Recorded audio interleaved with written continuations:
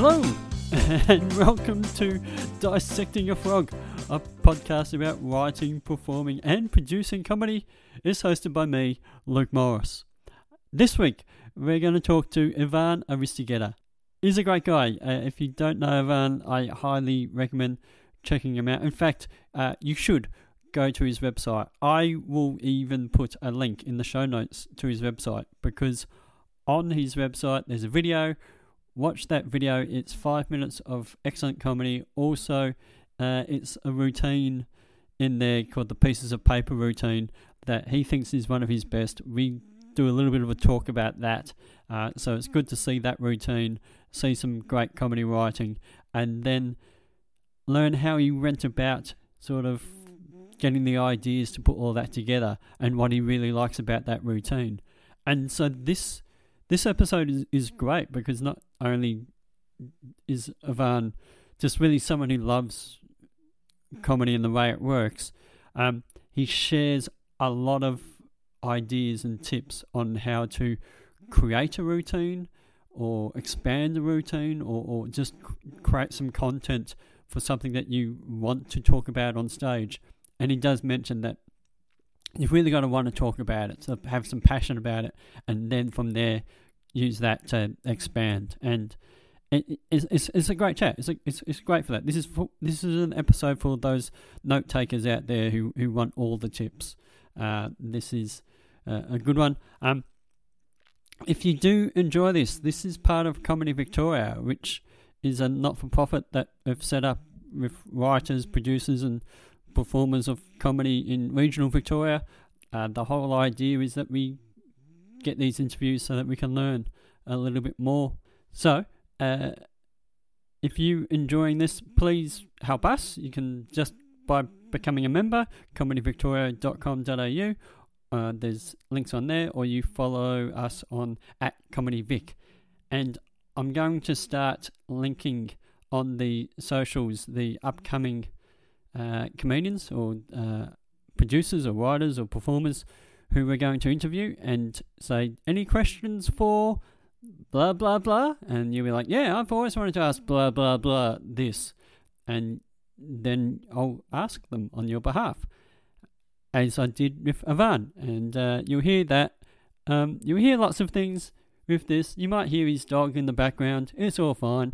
It's a good chat. Listen to this. Let's jump into the interview and dissect the frog of just writing comedy with Ivan Aristeguieta.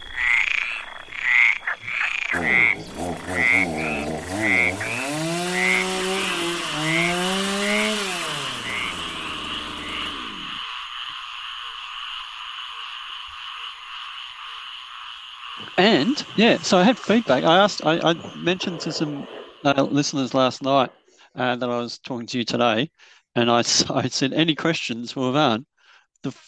One question was, which is the worst country in South America, and why is it Paraguay? That was Sean. Sean asked that question. So that was just Sean trying to just sneak a joke. It's a good joke. It's a good joke. I had a laugh. Well, it all depends. I think if we're going to talk about jokes today, and what's the best and the worst. There's such a subjective opinion of what makes a country a good country, and it's the same thing as what makes a joke a good joke. It's very subjective. So I've been thinking about recently about the GOAT, right? Yeah, the term the greatest of all time. Yeah, who is the GOAT? He can't be the GOAT in arts, because it's about how subjective. Like everybody has their own taste for music and taste for comedy and taste for any. It's the interpretation. It's different taste. You cannot be the GOAT. I think the only GOATs can be probably sports, because it's based in numbers and it's very objective. So it's like this many goals, this many wins, this many championships, and that's you can measure the GOAT with numbers, but you cannot measure taste for comedy with numbers. So you can't be no one can. There's no GOAT. Well, it's amazing that, because you do get so many the subjectiveness of what's a good joke. I suppose in doing that, when you're performing a routine or you're rehearsing a routine, you might have written a whole bunch of jokes and you might have your favorites in there, and then they're not the ones the audience responds to. Absolutely, absolutely. Do you keep trying a number of times and then give it up, or do you occasionally you go to a show and you hear someone say, "I just keep that in there for me." Do you? How do you cope, I suppose, with the rejection of a joke that you like? I've done that many times. I've kept jokes for me. I've said that on stage. I have removed jokes when I try so much that it's just not making it. And then you start hating the joke. I think sometimes when you think a joke is great and then you try and then you fix it and you keep trying, it's not working, it's not working. I myself end up hating the joke because it's making me feel bad. It's making me like I want to make people laugh with my jokes. And sometimes it takes time to understand who you are as how the audience perceives you, Yep. especially after a while when you have the audience have been supporting you for many years. And sometimes it's not that the joke is a bad joke, but the joke doesn't fit the persona they have in their mind about you. Yeah. And it's like weird for them. I find that interesting because I wrote a question in preparation that was effectively, I mean, we did a gig last year and I met you and I was like, I find it's really chill, quite relaxed, really friendly and engaging, which is great. You're a normal, friendly person. On stage, it's bang, it's power. You jump out and you really fill the stage with a big presence. Yeah. And I wonder about that as, is that a persona? Is that something that you've created as a thing, or is that what do you notice the Yeah, difference? And yeah, I do. Yeah, yeah. I I think if it's time, it takes time to find yourself on stage, and I think that's how I feel more comfortable, and that's when my opinions resonate more yep, when I present them that way. yep, And also, since I was very young, I always loved making people laugh, and I was constantly on. But yeah, when I started doing comedy and maturing and getting older, I realized that I had the space to do it on stage, and I didn't have to be on all the time. yeah, So I'm enjoying that a lot. I'm like, I'm not one of those comedians that will be telling jokes backstage at all. yeah, I actually love a serious conversation backstage. And then because I've got my place to do it, yeah, I don't have to I don't have to do it all the time. I don't have to do it 100% of the time. yeah. So I like using my energy on stage like that. I know that when I'm loud and another it will be me speaking English. Like I enunciate better when I'm louder. Okay, So it's like I'm pushing the words harder with with air, and I have to be more clear. So if I reduce the volume, I might mumble. yes, And for me as an English as a second language speaker, I need mumbling is terrible for me.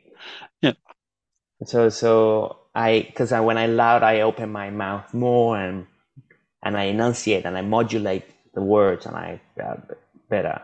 yeah, So that's important for me and to make it to make the words clear so people can laugh.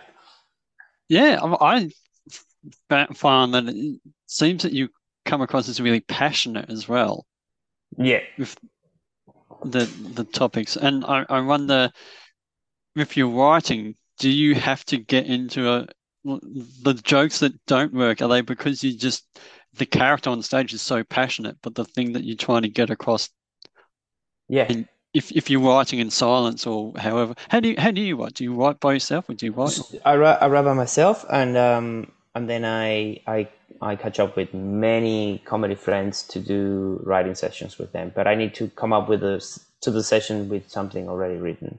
Yep, So recently I work a lot with my friend Kirsty Wiebeck. yep, We bounce jokes to each other. I've got another friend in Adelaide. His name is Russell Hardup. Of course, my manager, who is a great comedy writer. He's not a comedian on stage, but he's a great comedian on the paper, and he writes for stuff. So, but I always write first. And when I pass on some knowledge that some new comedians ask me about writing comedy, I call it the fucking effect. Yeah. The fucking effect is that emotion. Like, I fucking love this. I fucking hate this. I fucking obsessed with this. You don't have to say fucking, but you have to feel like that. Yeah. In order to talk about something. Like, if you don't have that opinion on that emotional, guttural connection to the subject that you're talking, don't talk about it. Like, because the audience know when you're talking about something just because you think it's funny, and they're gonna, you're gonna make them laugh, but it's not about you, and it has to be about you, because sometimes when you add that emotional connection to it, is actually the fun bit. The funny bit is how obsessed you are about a subject. For example, I have a joke about I don't think garlic bread is a side dish for pizza, and I'm serious about it. I hate it, and I don't say in my joke that I hate it, but you can tell that I'm emotionally connected with that subject. Like, I think it's a stupid thing to have more pizza as a side dish, because that's what garlic bread is. It's just more pizza. Like, a side dish should be different. It should be a salad or whatever, something that is not bread for a pizza. It could be chips if you want, but it has to be different from just bread. So I think it could be a very silly subject or a very important, complex subject, but it has to be, you have to have that emotional connection to it. You have to have that, what I call the fucking feeling. I fucking hate it. I fucking love it. If you don't have that, so a great tip for comedy writers on creating new material is, if you find yourself in a conversation, any social conversation, and you are very passionate about a point of view and an opinion that you have, that's what you should be talking about on stage. That's great. Because that's how we start, as every comedian starts, like open micers. We all start thinking, what can I say that the audience is gonna laugh? Like, it's gonna make the audience laugh. What do people think it's funny? But it's not about your world. It's not what you think is funny. It has to be about you, and that's what we find. Like, that's why most comedians at their beginnings, when they're starting open mics and stuff, the very first times, they all do the same jokes. Yep. Everybody does the same joke. We've all done it. I've done it, and it's a natural process that you have to go through and figure it out that you're just telling jokes. And sometimes those jokes are not going to work, because that's what hack means. Hack is, and we are all hack when we start, and that's normal, and that's what you're supposed to do, because you have to figure it out. So a hack comedian is doing the same jokes all over and over that everybody can tell, anyone can tell. But what's the joke that only you can tell? And that's the difference one. And that's what you're talking about. The only thing that you can tell is something that you're passionate about and that you have that connection to. I was trying to write something about along that lines recently, but I kept finding that I really care about this topic, but I seem to just be imparting a care or a knowledge or a point of view and not comedy. Yeah. The comedy is that you have to explain that in a funny way. And so you start talking about something. For example, that we can work on your joke if you want to, but I'll give you an example with one of my jokes that I wrote for my show, and I've removed the joke from the show because I'm passionate about it and I think it's funny, but the energy of the show changes so much that people don't laugh. Because I am very positive throughout the whole show, and this is the only joke that I'm not positive, and I'm a bit hateful. Okay. So the premise of the show is about it's about balance, showing your good side and your bad side. Yep. Like the yin. I call it the yin effect. Yin and yang. It's Australian philosophy for balance. It's Australian yin yang. There is no yeah without a little bit of na. There's no na without a little bit of yeah. So I'm explaining Australia, and I'm explaining legends, and I said legends are imperfect heroes, because in Australia we are constantly acknowledging that humans are not perfect. Because an Australian legend is a great guy who is also a dickhead. Yes. That's a legend. Yeah. A legend is not a perfect human. A legend it's a great person that has flaws. Yes. And the joke that I wanted to continue that idea and the opposite. So if you pretend to be perfect in Australia, that's called a wanker. Yes. And there's some people don't understand some people don't understand these, and most of them are real estate agents, and I talk about real estate agents with proper hatred. Like I'm like, why are you showing up with a great car and a perfect suit or a perfect dress and accessories that are very expensive when you're actually selling to someone who is trying to save as much money as possible, make a very important life? Like, why are you not relatable? Yeah. And you can tell, and I can tell the audience going, fuck, you really hate real estate agents. And you're not explaining it in the same lighthearted way that you've been doing all the jokes. Yeah. So I had to remove it because it's a good, I know it's good, it's a good observation, it's a good joke, but it doesn't fit in the show. You're showing, I want to say dichotomy, the opposite between the real estate agent and the public, the person that they're serving. So you're creating this juxtaposition. Yeah, yeah. I tell a story that the guy who sold my apartment was a legend because he showed his flaws. Like the day the day we signed the contract, a drop of blood came out of his nose and hit the table, and he was like, "Sorry, man, I had a big party last night."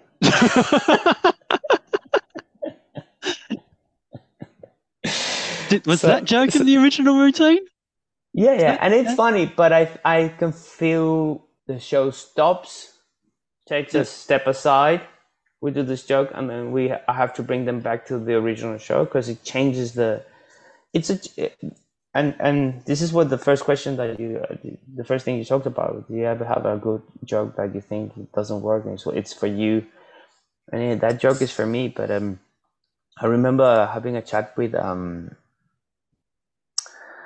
what's his name from the Comedians podcast? Stu Goldsmith. Stu Goldsmith. He's a great guy, and when he was doing shows in Melbourne, we always catch up, and I did the podcast with him. He had me as a guest, and then we caught up again in Edinburgh, and we love talking about same conversation like with you, like just talk about the craft. Yeah. And he has a great term called the barnacle joke. The barnacle joke is just like a barnacle stuck to the body of a ship, of a boat. Yep. It stops the boat from the momentum. Like it gives a lot of what do you call it? The friction, resistance. Friction. Yeah, exactly. Resistance is a great word. It gives resistance to the momentum of the boat on the surface of the water. There's too much friction. Yep. So once you remove that barnacle joke, the boat goes more smoother, sailing in a smoother way. So you have to remove that joke. That the joke can be great, but if you're doing a 1 hour show, it's not great for that 1 hour show. Yeah. That's interesting because that relates to building a routine or building a joke. I particularly like the routine you have about pieces of paper. Yeah. And I keep thinking back to that as where do you start with that? Because it just seems like there's so many interconnected references to the importance of paper in that Yeah. that you almost have one routine. So the question is, where did you start and how did you finish with it? But it's like you have one piece and then you, well, not barnacles, but you're adding things on top of it to Yeah. make the thing So larger. that's my favorite joke that I've ever written. Oh, My number one joke. Like I constantly tell myself like my utopic show will be to write an hour of just jokes like that. And I know it's impossible, but I want to aim that. And I think since I wrote that joke, I haven't written another joke as good as that one. oh wow. Either technical and funny, because that joke is both. Yes. Um, Because you have the technical, you mean like you have some act out portions within it. it's a very clear premise, Yeah. and and at the end, it ties back to the beginning. Yes. And that joke started with a very passionate opinion that hit a nerve, and I think that energy was what created the joke. I actually had a friend saying that marriage is just a piece of paper, and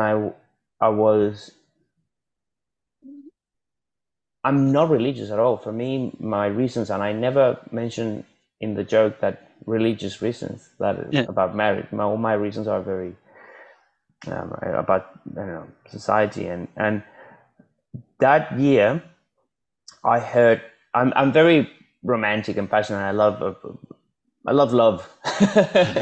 I love a relationship that works, and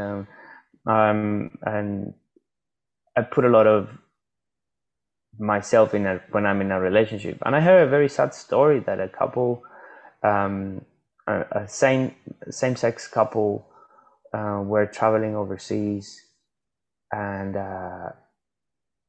one of them died from an accident in their holiday, and the partner couldn't bring the body back to Australia because they were not married.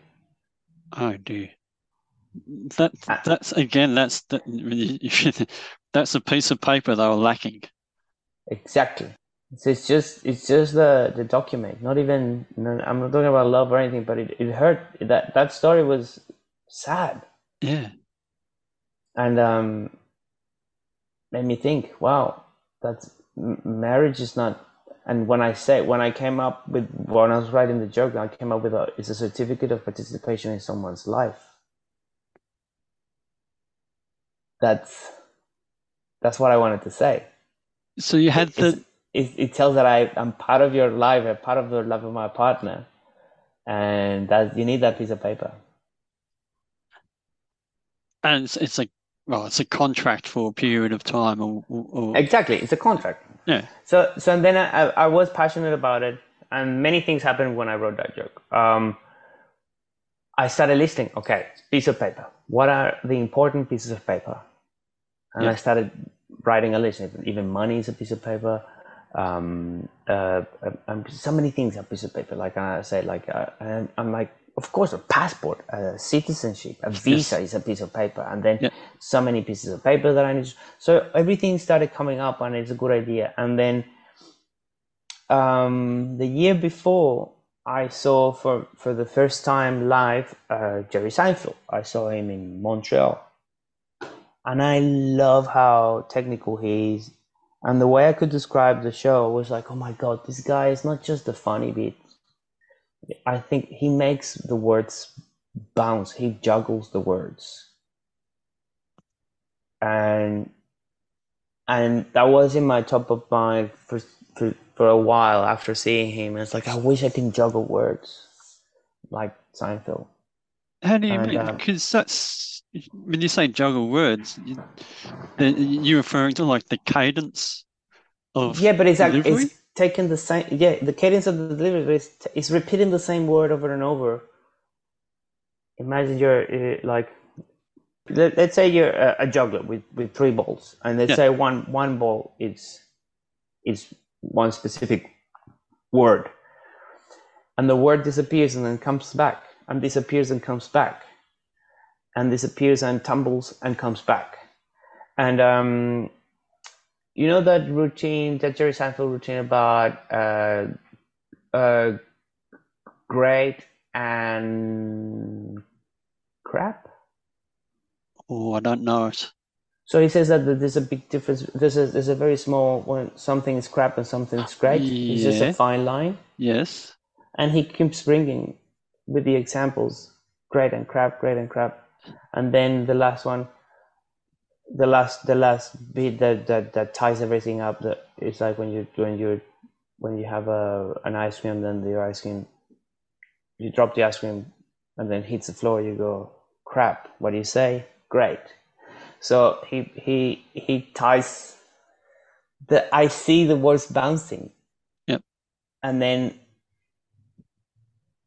lands them like the final punchline is like a landing and placing the word in a place that fits perfectly. Yep. Took, and that's what I mean with that. So I wanted to write a joke that bounces the words like that, and it happened, and the rhythm of the word, piece of paper, piece of paper, piece of paper. So I like that rhythm, bringing piece of paper back on, back on. I was inspired by Seinfeld. I'm never gonna say I did a joke as good as Seinfeld, because that's no one can say that. No. You did your own joke. I did my own joke, and I was inspired by his technique, and I was inspired by my passionate opinion about piece of paper and marriage, and my passionate opinion about how many, as an immigrant, all the paperwork that you have to do to get your visa and to get your citizenship. So that's how I wrote it. With I that, haven't written a joke like that ever since. there's two questions in there. I think the first one I'll go to is, do you ever listen to other comedians before you write or while writing? If you're Yeah, saying listening to Jerry Seinfeld gave you that inspiration, that pattern, yeah. so A lot of comedians, I know a lot of friends who try to stay away from watching comedy when they're writing.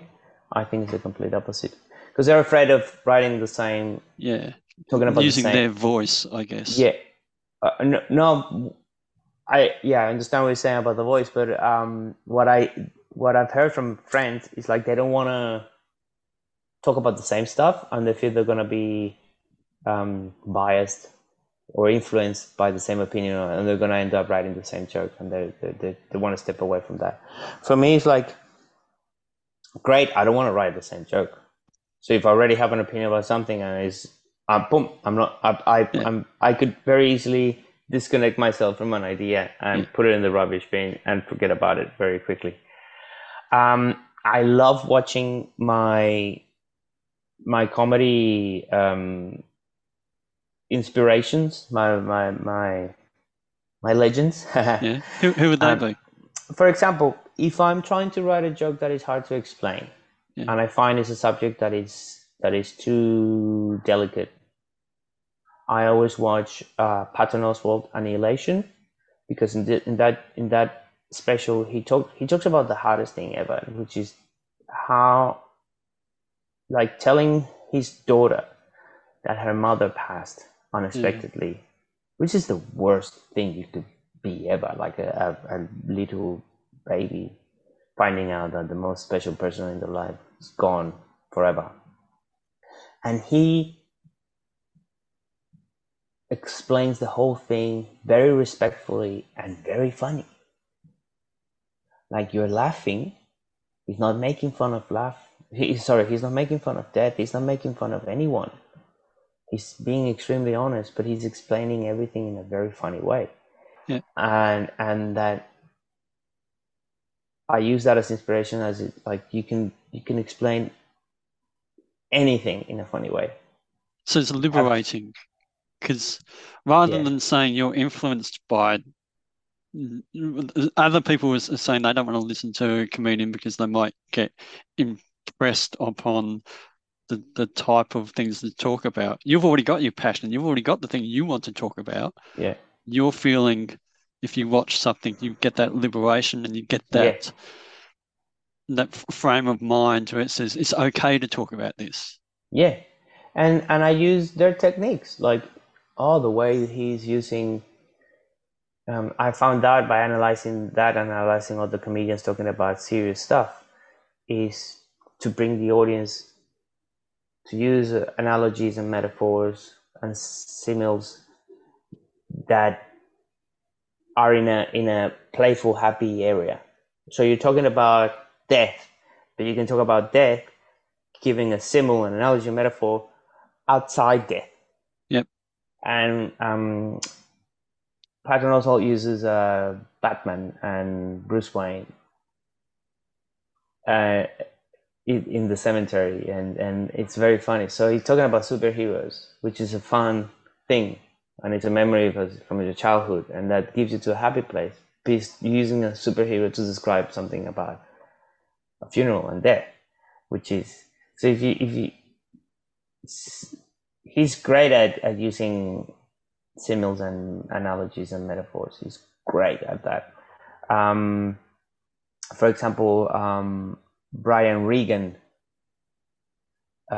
great comedy writer, great comedian. He uses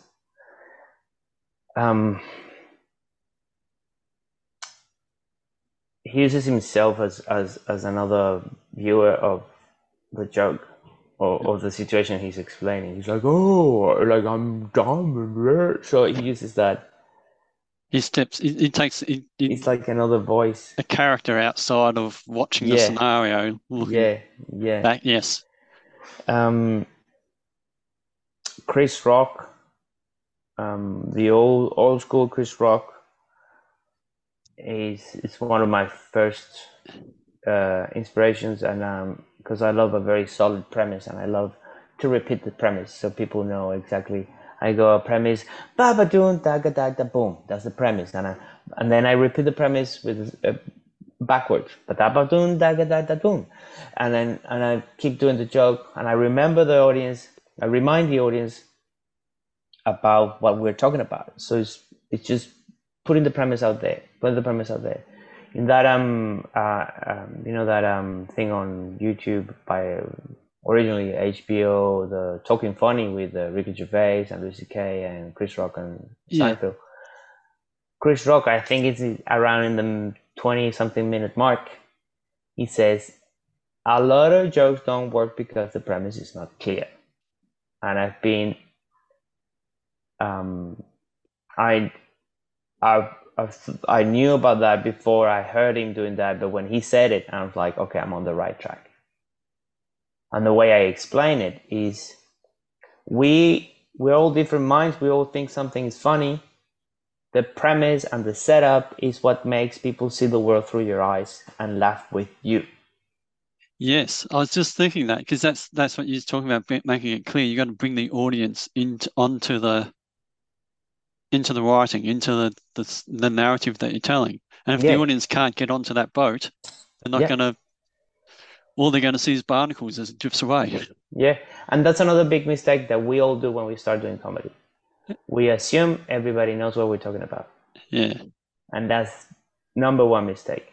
Never assume the audience knows what you're talking about, unless it's pretty obvious. Like we're talking about Trump, everybody knows about that. We're talking about, but only a few jokes can be like that. It's what I call, this is my own term, the collective premise. This is a premise that everybody knows, that you don't have to say it out loud. Typical thing, if you're telling a street joke about a drunk guy, you don't have to say, drunk people behave like this when they're drunk. You don't have to. You just go straight to the street joke about the drunk guy, because everybody knows how a drunk person behaves. Yeah. My first joke on this show, just to make things happening quick, I don't have to say the premise. I identify as an Australian. My pronouns are ye, na. So it's something that people know a lot. Like, I don't have to explain about pronouns. I don't have to explain that. It's just a joke. It's quick. Yeah. But in most of the time, when you're talking about things that matters to you, people probably have no idea what you're talking about. And that's where the craft is. The craft is, how can I make people... Okay, one of my favorite Australian comedians that I use as inspiration, I always try to see his show every comedy festival, is Damien Power. Oh, yes. And why do I like him? Because you can tell that his brain is in a different... the things that he cares about are very particular and deep Yeah. and complex. And he lives in Queensland, and he writes, when he tries his material is in Queensland. So he is amazing at translating complex philosophical thoughts about economics and the universe to a true blue collar audience. Yep. And people laugh. So that's a great inspiration to go, okay, if it's How do you take a complicated premise and then bring it down to a... Yeah. And I think the job of a comedian, we are communicators. Yep. That's our job. And you cannot make people laugh if you don't communicate well. That's it. Well, that's something that, going back to being on stage, being loud and boisterous on stage. One thing, talking about how to communicate front on, facing the audience. If looking at some comedians who mumble down into the ground and talk into the floor and all that kind of thing, you've got to communicate straight up with people and let them into who you are quite quickly and clearly. Yeah. And for some comedians, looking down to the floor and mumbling, that's part of the persona that they want to... Oh, yeah. For example, what's his name? One of the greatest one-liners comedians, Wright, Stephen Wright. Oh, yeah, Stephen Wright. Yeah. Stephen Wright is like that. He's mumbling. He's looking to the floor. He's very shy. But that's part of the obscure character that gives the audience more information to see the world through his eyes. Yeah. As That's the presentation of him, and it stays. Yeah. But if your presentation on stage doesn't match what you're saying, yep, that's when it's bad. That's when it's confusing. Yep. Often forget that the way you present on stage carries on to what the audience is thinking of you, and therefore whether or not they're going to go along with your ride. A great guy Louis Black. I say that there's some comedians like Louis Black. The joke is not what they're talking about, is how they are talking about it. Like for me, he is the premise. Yep. Like the way he gets angry about milk. Blah, blah, blah, blah. It's about like, yeah, it's milk, but it's funny because you're getting so upset about something as silly and trivial as milk. Yep. And I think that's the way he conducts himself. Is so important in his act. So the important. Anger. Sometimes it's just somebody getting angry about something. That's almost the format of every Fawlty Towers. John Cleese character is always someone who's... the audience laughs at someone being angry for almost no reason. Yeah. That's so funny. One of the things you mentioned in writing was how you made lots of notes. You made a list. When you came up with an idea, do you brainstorm in a sense when you have something you want to talk about? Do you sit down and then just think all these topics and then sit back from that, and then how do they connect? What's funny? Yeah.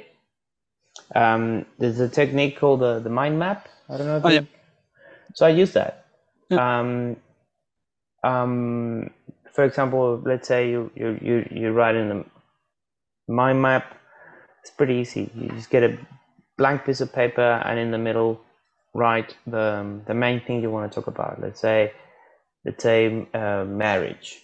because of the piece of paper thing. So you write around marriage. So you do like a little cloud in the middle of the paper with the word marriage, and then you write around that word other clouds with words that are connected to marriage. Yep.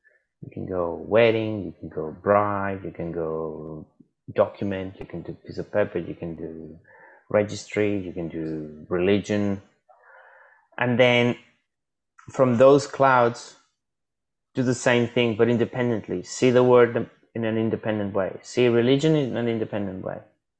Don't connect religion to marriage. So just go, what are the 10 things around religion that are very common? And then you can extend that like as a fractal web as long as you can. So in that way, you can connect. Maybe religion got you to, I don't know, wine, because of Christian religion, the Catholic, they drink wine. And then from wine, you can go to South Australia or McLaren Vale and Barossa, and then Barossa is Germans. So you can connect from Germans to marriage, and if you follow that path.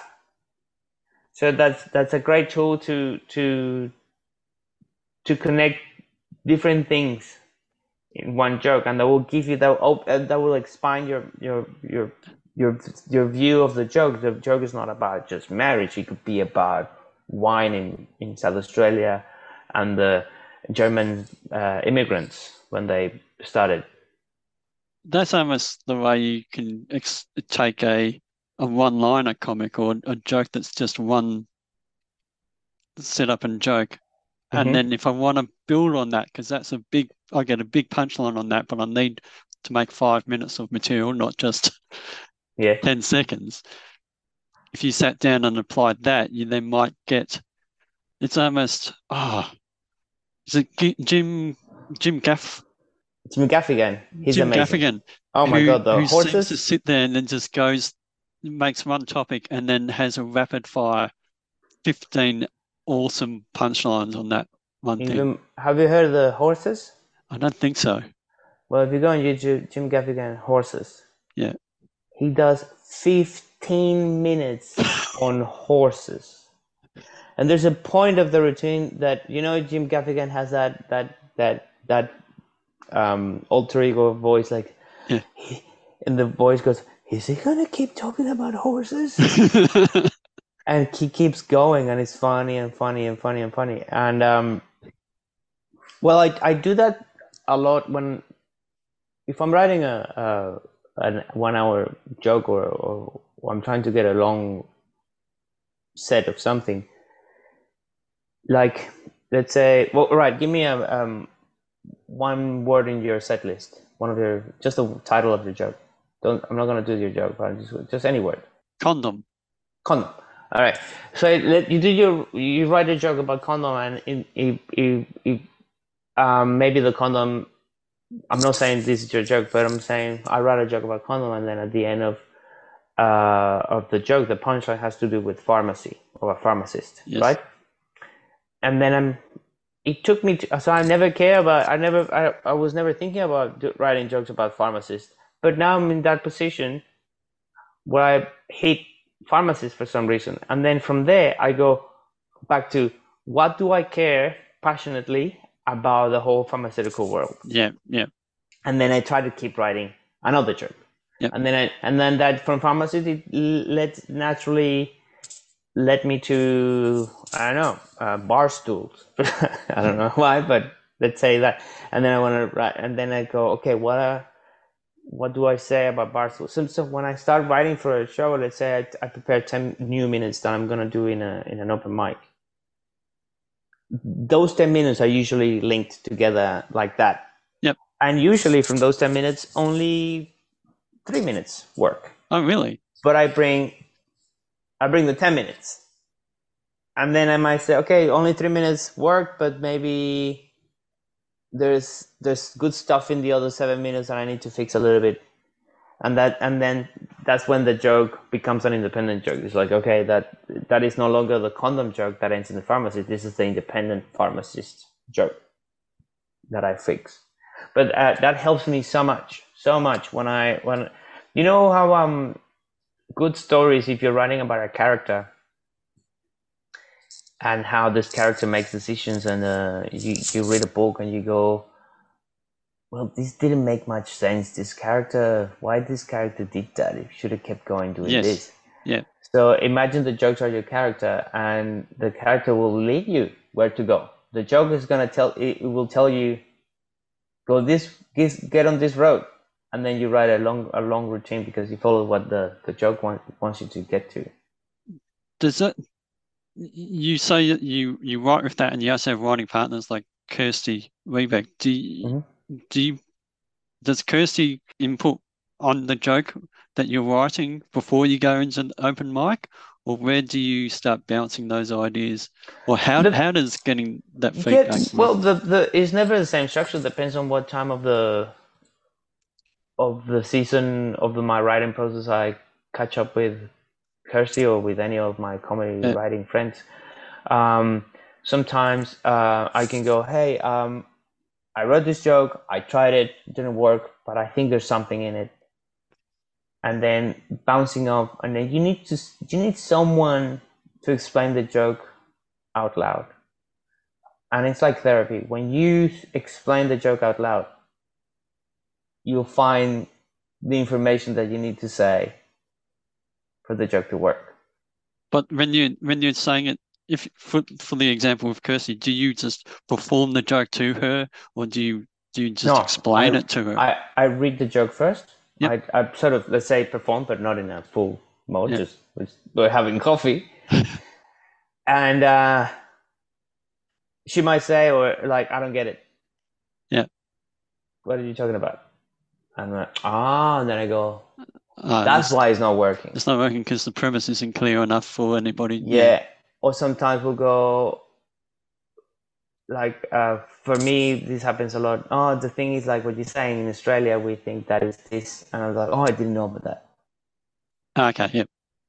Or yeah, or maybe say this word, you could put that word in the front, is more clear, or maybe this punchline is not. And then I can go, I, I like the premise, I like the setup, I think it's a good area, but the punchline is not working. Yep. And just bouncing off and talking out loud about the joke. Maybe after that, nothing comes up, but on the way back, driving back home, I'll go, oh, Yeah. something that she said might have clicked, and then I go, oh, here's the joke, or probably immediately, and she will say something hilarious, and I'll go, can I use that? And she will usually says, yeah, please do. Yeah. Yeah. And we do the same. I'll do the same for her, and yeah, with other comics, Sami Shah, I work with him a lot. He's a good friend of mine, Yeah. and with Dilruk, I work as well. You get your I think your comedy writing buddy has to be someone that you've seen their stuff on stage, Yep. and you know their persona on stage, you know their style of writing, so you can serve ideas to that persona and to that style. Yeah, because I might help someone that what I say has nothing to do with their persona and style, and that's all right. Like, every comedian is very unique. No. Well, yeah. I remember you sitting backstage with Sam Gabrielsi last year, and Yeah, just talking about. I think you were talking about building to a punchline because he said he had some really good jokes in there. And I can't. I just was like, yeah, overhearing, but you were structuring quite clearly on what he was delivering and how yeah. he was going about it, and Maybe making. there was maybe the joke about he has a crucifix. It No, might have been. not like her girlfriend has a crucifix. I can't remember. I think I was Yeah, nervous because I was about to get on stage. So, yeah. um, well, almost time to wrap up. It's flown really. It's gone very quickly. Oh man, I love talking about all this stuff. It's my favorite thing to talk about. uh, I've got two questions I've got to get to. One of them, Maybe Jim we can do asked. another episode in the Oh, future. Happy to absolutely. do it. While I've got you, I'll ask two. Jim wanted to know how long you were in Australia for before you did your first gig. Uh, 4 months. 4 4 or months. 5 months. Had you been gigging in Venezuela beforehand? Yeah. For almost 5 years. So how So I learned a this lot of crosses comedy in Venezuela. over to something I'm talking to Aidan Jones about touring overseas and writing material. He Yeah. talks about how the rhythm of the joke and the words you use get baked into the delivery of the joke. And it's just a curiosity of, have you gigged in Spanish and the jokes that you use in Spain to Well, English? Is yeah, it in big Venezuela, difference? Yeah. Um, yeah. I the way I explain it is as different languages are like different musical instruments. Yep. You need to play the same song on a trumpet or in a piano or on a guitar. You have to play them in a different way. And the song, you can recognize the song in the three different instruments, but they're different parts of the song, or Yeah. because the some instruments are more versatile than others. And let's say, for example, in the guitar, most of the notes you have to create them with your left hand. And in the piano, the notes are there. You just have to play them. So it's the same with like English has strengths and weaknesses, and Spanish have strengths and weaknesses. If you want to try the same joke, the end product is going to be the same, but the way the product is presented is completely different.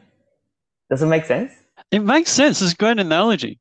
I can imagine that it's hard to to rephrase everything, but you're still winding up in the same Yeah, area. yeah. And another thing that I think every language has, language shapes culture, shapes, and vice versa. And language is such a beautiful, interesting thing that we humans have, and some languages communicate better than others. Yep. And again, strengthen.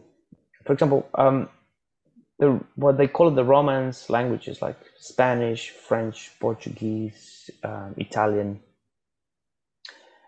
Romanian as well.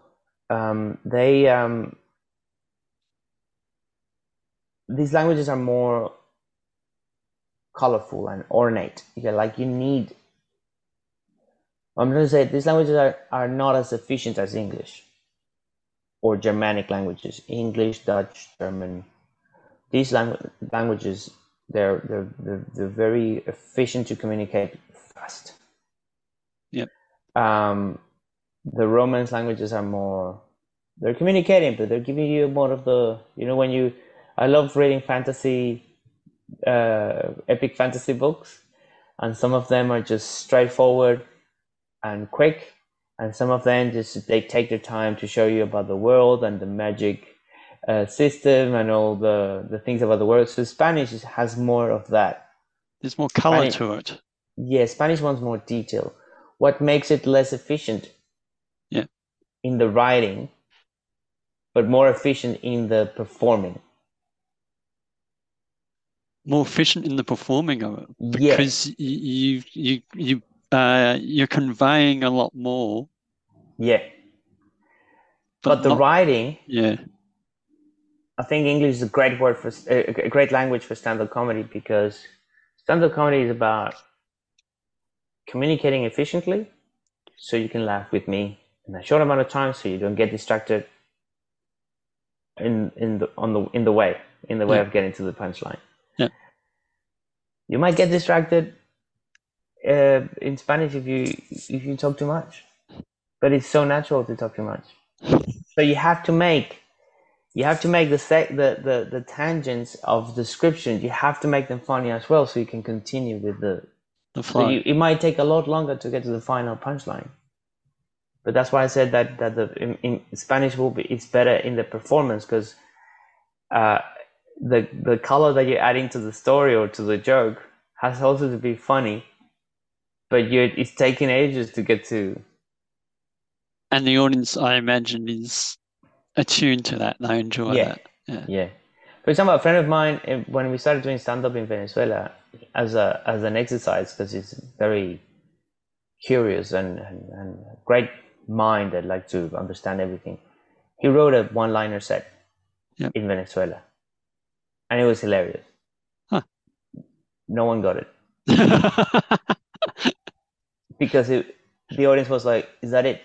Yeah. Where's the Yeah. where?" Where's the Yeah, life? Where's the color? Where's the yeah, extras? yeah. Where's Where's the way the the natural where's the, communication isn't like that. yeah, yeah, exactly. Yeah. Um, I'm pretty much out of time. I've got one. The last question I ask: why comedy of all the means of storytelling or Yeah. communicating, which is what you're doing? Why comedy? Well, I I've had many jobs. Are Yeah. you still there? Are you? Yeah. Because Yeah. you look frustrated. I've had many jobs, and I love food and science and biochemistry, and arts and comedy wasn't ever an option in my family. It wasn't forbidden, but it wasn't there. It wasn't Yeah. on the surface. It wasn't one of the options. So Not a job. yeah. So I started my career in all these things I said before, and I was working. I worked in breweries, and I thought I loved making beer, and I do love making beer, but I hated really I hated working for a company, and Yeah. then I started working in teaching in the food industry. Food and hygiene and sanitation was my first jobs in Australia, and I like teaching. I like communicating. I like sharing something I've learned, but still hated working for a company. And I worked in restaurants. I love cooking. I really love cooking a lot, but cooking in a restaurant is working. It's not the way I Yeah. like Yeah. it. And then when I found that I could make money as a comedian, which was like for most of us, is not. You don't start comedy to make money. You start comedy because you love doing comedy. Yeah. So it's years after when you start getting paid and you're like, oh, this might be a career. Um, it was. I say you have to. This is a phrase that I say in my new show, but I've been thinking something similar to this and I read this phrase recently. Love begins when you forgive the imperfections. So my stand-up comedy life, I am fully aware of the bad things Yep. of my career, the uncertainty. Like every year, I don't know if I'm gonna make as much money as the year before. I don't know Yep. if I'm gonna make any money at all.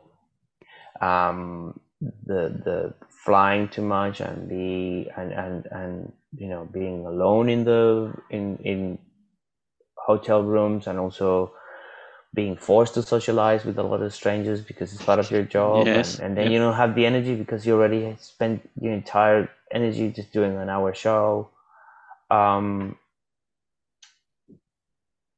Dying on stage is one of the most horrendous feelings there are, but Yeah. if after dying on stage I still want to do it, that's a good sign.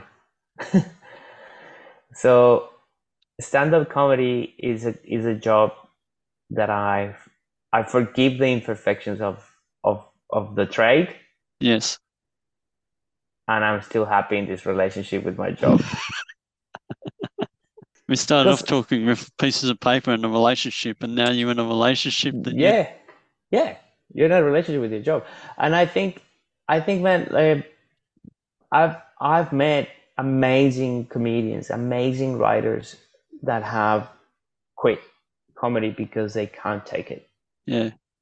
You take it as in the well, there's a lot of stress, but there's, as you said, the travel time, the alone time, the pressure on stage, the energy it takes out of you, and Yeah, selling tickets is stressful. oh yeah, yeah, Reviews stressful. Like I'm about to direct Comedy Zone, and Sam Gabrielasi is going to be there, I'm so excited about sharing the things that I learned and things I wish someone told me earlier. Yeah. And things that people told me earlier, but I didn't pay attention to them till many years later. And one of them is don't read reviews. Oh, really? Don't read them. And the way I put it now, after 10 years of doing festivals in Australia, is like a very good review is going to give you a little bit of joy. Yeah. But a bad review is going to give you a shit ton of sadness, regret. So the investment is not enough for the little bit of joy it's going to give you when it can actually give you so much negative feelings for weeks. Yep. And the reviews, the audience don't read the reviews. The only review that we need is people laughing or not in the show. Well, that's the thing. That the reviewer is the one person in the room who might not be laughing. I've seen that, and you can tell. Oh, they're the reviewer because they've seen this is the 5th show they've seen today, and they're tired, and they're not having as much fun as the other. Well, in my case, 15 or 50 people in the room. Yeah, and it makes you feel so bad if the review is bad. It's so hard to shake it off. The best way to shake it off is don't read it. Yeah. Because if it's an amazing review, it's gonna make you feel good for a day. Yeah.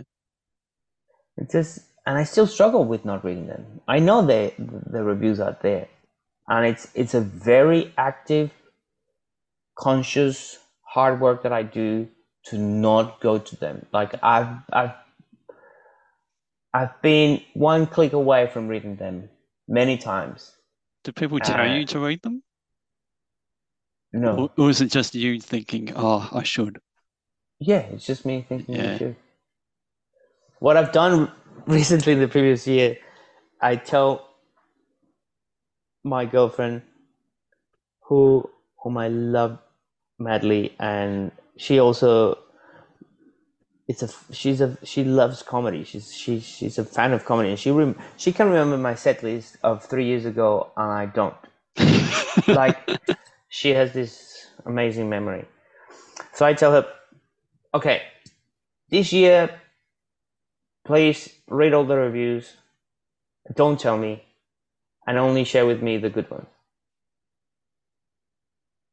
So and she's happy with it, and she keeps a secret. Like, if the review is a bad review, she'll never tell me she read that review. Does she? And then is it her job to give you the outstanding performance quote line to use from? Yeah. By the way, no one cares about those quotes. Oh, come on, they're so important. That's why we invite Weekend Notes to but think about it. Like, I think today the best way to promote a show to sell tickets is to put your stand-up videos online. Yeah. And people will see you doing stand-up. If you made them laugh with your videos, they're gonna come see your show. They don't need a poster that says, hilarious, 5 stars. Like, that means nothing. Yeah. It takes time to accept that. And it takes years after years after years to you going, oh yeah, it doesn't make sense. I was obsessed with the stars on the. Well, if you go to Adelaide Fringe, that they used to be all over the place. Stars on posters and winner of weekly comedy award or whatever, everywhere. Like, you have to grow your audience by being funny every single year that you do on your show. And they will never care about the stars if you made them laugh the year before. They're gonna come and see you this year. Yeah, that's it. It's being funny. That's it. Make them laugh. And if you're doing a 10-minute set, not a full show, try to be a crushing 10 minutes. Like, never waste time on those 10 minutes. That's be crushing. Boom, boom, boom, boom. Joke, joke, joke. I'm gonna make you choke with your own laughter. That's what makes you being known. more than everything else. It's just you gotta get these people going, laughing. This was too much. Yeah. In a 1 hour show, you have all the time to relax. But if it's 10, 15, even 20, just you're crushing set. Don't waste it. Love it. I wanted to leave that gap there as like a pow. Yeah. Don't waste it. Don't waste it. Thanks for having me, man. Thank you very much. Bye. That was another good episode. Thank you for listening to Dissecting a Frog, presented by Comedy Victoria. To support this podcast and hear about upcoming gigs and opportunities, become a member. Visit the website comedyvictoria.com.au and follow on social media @ComedyVic. You can track down myself, Luke Morris, @LukeMorrisHa, but please don't take all this comedy talk too seriously because as E.B. and Catherine Wright wrote, humour can be dissected as a frog can, but the thing dies in the process.